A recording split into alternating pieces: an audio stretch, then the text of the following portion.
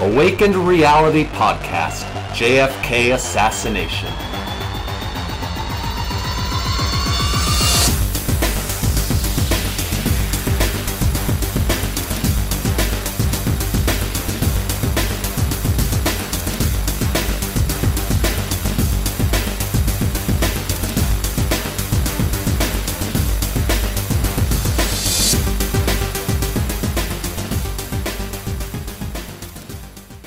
So we're back. We're now going to move on to the Cuban Missile Crisis. This isn't quite as central to kind of the JFK assassination, but it's important enough to. I think there's a few things in it that are worth mentioning. You know, most people probably know about the Cuban Missile Crisis. Essentially, Cuba felt that they were nervous about, being right by the United States and the fact that the United States had, nuclear capabilities, etc. So they requested, or the Soviet Union asked if they could, send missiles to Cuba, nuclear missiles, to kind of set up so that they could have, missiles pointed in that direction. Cuba kind of liked the idea because, they would feel a little more secure. And the Soviet Union liked the idea because, the United States, they had nuclear missiles, essentially right by the Soviet Union, right in Europe. And the Soviet Union didn't feel that was fair. They wanted to have nuclear missiles, right next to the United States. And so without, telling us they were going to do it, of course, they sent a bunch of missiles, nuclear missiles, to Cuba, and Cuba started setting them up. But then the United States, they had some kind of spy planes that were flying over on a regular basis, and they noticed these missiles there.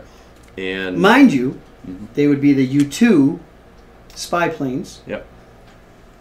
Ding. They noticed them, and then we were like, no, this is not going to stand. Nobody at that point, neither the CIA, the military, or the Kennedys, thought that was a tenable situation, having nuclear missiles at our doorstep. On October 22nd, what did he do? He went on TV and he talked to the American people about it. And so he told the American people about it, and that was kind of the start of, really the Cuban Missile Crisis started earlier, but for, the experience of most people, that's when it, I wasn't born, you weren't born yet, but for the people who were alive, that's when it started. And he was upset because Khrushchev had told him that there would be no missiles there. So it was a broken promise. So the question was kind of what to do. And this is again where it gets into the question of who kind of is in control and who can kind of dictate foreign policy, because the military, now it was more it was the CIA, but now it's actually a little more the military that was involved. They were essentially saying, okay, we need to invade right now. Yeah. They thought it was a no-brainer. That we had to invade. It's an act of war. Yeah. Yep. And Kennedy was not necessarily right from the get-go saying we're not going to invade. But again, remember what we said before. He wanted to avoid nuclear war at any cost. Yep. And so he was essentially just trying to figure out, how can I get through this without starting a nuclear war? And he was worried that if he invaded, that would be the trigger.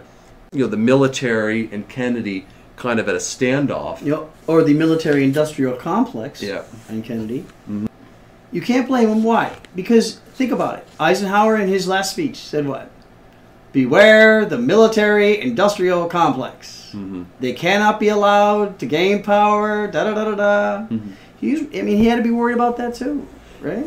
Yeah, and to give the proper due to our government and the controls of our government at the time, even though the military wanted more than anything to attack, and also they felt like they literally thought that our country was at stake.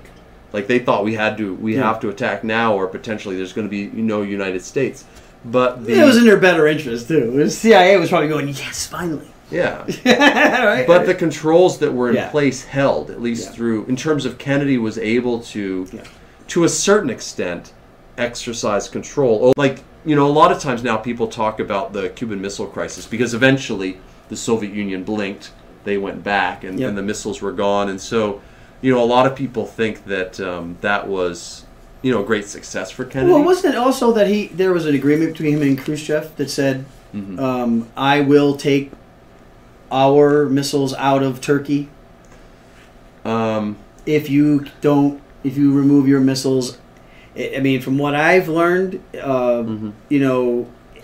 it said that the United States also agreed to remove its nuclear missiles from Turkey.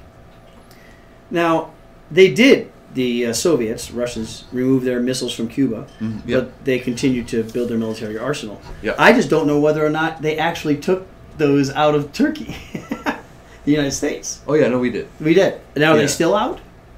Do you know? Well, I don't know. 50 years is a long time. I'd like to But I wouldn't be surprised if they still weren't. But the public kind of saw this as a big victory. Yeah. Because that was done very quietly. And it was done later. Yeah. That's how they do it. Like, he made the agreement. He said we'll do it, but give us a couple of months so that, I don't get hit politically for it. Yep. So the public saw this as a big victory. Yeah, well, in the meantime, what they do on television. Everybody prepare, and they let all the people that made the shelters a lot of money. Right? Why not? Yeah. Anyway, moving forward. But even though the American people thought it was a big success, the military thought it was an absolute failure.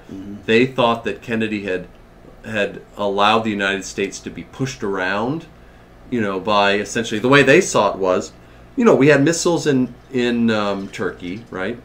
And then the Soviet Union sneaks some missiles into Cuba, and then essentially forces our hand, uses that gambit to force our hand to, and that's actually kind of true, because that is kind of what happened. But from Kennedy's perspective, he's like, well, this is good because we don't have a nuclear war. Yep. Yeah. Yeah. And not just that. What did he do after? He made up the teletype or whatever, the communications link between the Soviets or the Russians and he. Yep. Where it's easier to get communications. Like the hotline. The hotline, right? I mean, he made that up, which, I mean, it's hard for anybody who's alive now and wasn't alive then to say, hotline? What do you mean? I mean, why don't you just get on the internet? Yeah. But the thing is there was none of that shit. I mean, how long do you think it took? I'd like to find this out. One of my top 5 favorite movies, Dr. Strangelove. Have you ever seen that? I might have decades ago. Oh, you got to watch it. Why? It's just the movie is just brilliant. Peter Sellers. How do they communicate? Well, there's a hotline. Oh, wow. Was this before JFK or after? After. This movie came out in 1964. Wow. And so, essentially, anybody, let me just say this. Anybody who's never seen Dr. Strangelove or How I Learned to Stop Worrying and Love the Bomb, that's the subtitle, watch it because, one, it's the quintessential Cold War movie in terms of my view, in terms of kind of painting the picture. Leaning American, though. I don't think it leans any one way or another. It was made here. It was made in Britain. Well, but well, okay, all right, yeah. Well, they were allies, all right. Or no, I think it was made here, but it was made by a. Well, no, actually, I'm sorry. It was fully made here and made by an American director, Stanley Kubrick. We could talk about him for about 12 days. Yeah. And then Peter Sellers is just brilliant. He plays 3 different characters in the movie. Jesus. And all of them are amazing. Watch it. But the scenes of him on the hotline, talking to the premier on the hotline. Peter Sellers plays Dr. Strangelove, who's like, he's the guy with the, the arm or whatever. And he plays like a British officer, but then he also plays the President of the United States. Wow. And so there's some conversations of him talking to the premier on the hotline, which are, I think, as somebody who who's interested in acting, I think the most brilliant improvised, because he improvised a lot of it, acting, comedic acting that I've ever seen. Just insanely brilliant acting. So it has nothing to do with the JFK assassination, but go watch that movie if you've never seen it. Well, I mean, and the other thing is, I don't know if it was like his ability to be in the right place at the right time, or make the right decisions or take the right advice at the right time. But coming up with those things, the teletype hotline and then the limited nuclear test ban treaty, these were the things that the people who weren't really in the know were going, wow, look at what my president is doing. When you look at what the military was saying, like go back and read transcripts of some of the meetings that were taking place, like during the Cuban Missile Crisis, and what immediately comes to your mind is like, what the fuck? Like, these military advisors and generals, do they really understand what a nuclear war would be like? Yeah. Because it seems like they do not have the appropriate fear of what that would be like. And Kennedy seems like the one adult in the room. Because he's like, listen, maybe we should think about whether this will result in 100 million people dying. Should we give that some consideration? Well, when you put it this way, right? I mean, no matter what, you're human. You have human feelings and human rationality. When you look at that situation from both sides of the fence, nobody can say, let's push the button. Oh, yeah. Nobody can do that. I mean, who's going to be stupid enough to do that? Well, that's why it's like... There are people who are stupid enough, and there are people that are high up in the chain of command. But I think when you think about it, I mean, it didn't happen, right? It didn't happen because not yet. They know that if that happens, especially now, if they didn't make that decision then, bro, come on. Well, now the bombs are bigger and and they're getting there faster, right? So and it's total elimination now. And then it's like, okay, try to lose about 600,000 people, like Hiroshima or whatever. But now, if they didn't do it then, I really doubt that it's ever going to happen now. And if it does, well then, that's what was supposed to happen because, well, there's the end of the world. Well, I was always thinking that, like, I shouldn't say our first, because we've already had 2 kind of nuclear attacks, where we attacked Japan with it. But I always figured that the third one would be a terrorist nuclear attack. To be honest, I don't know how that hasn't happened already. Creating a nuclear bomb supposedly isn't as hard as you think. I just think, if you talk about false flags, and you talk about, like who was blamed for what and when, and did they really do it?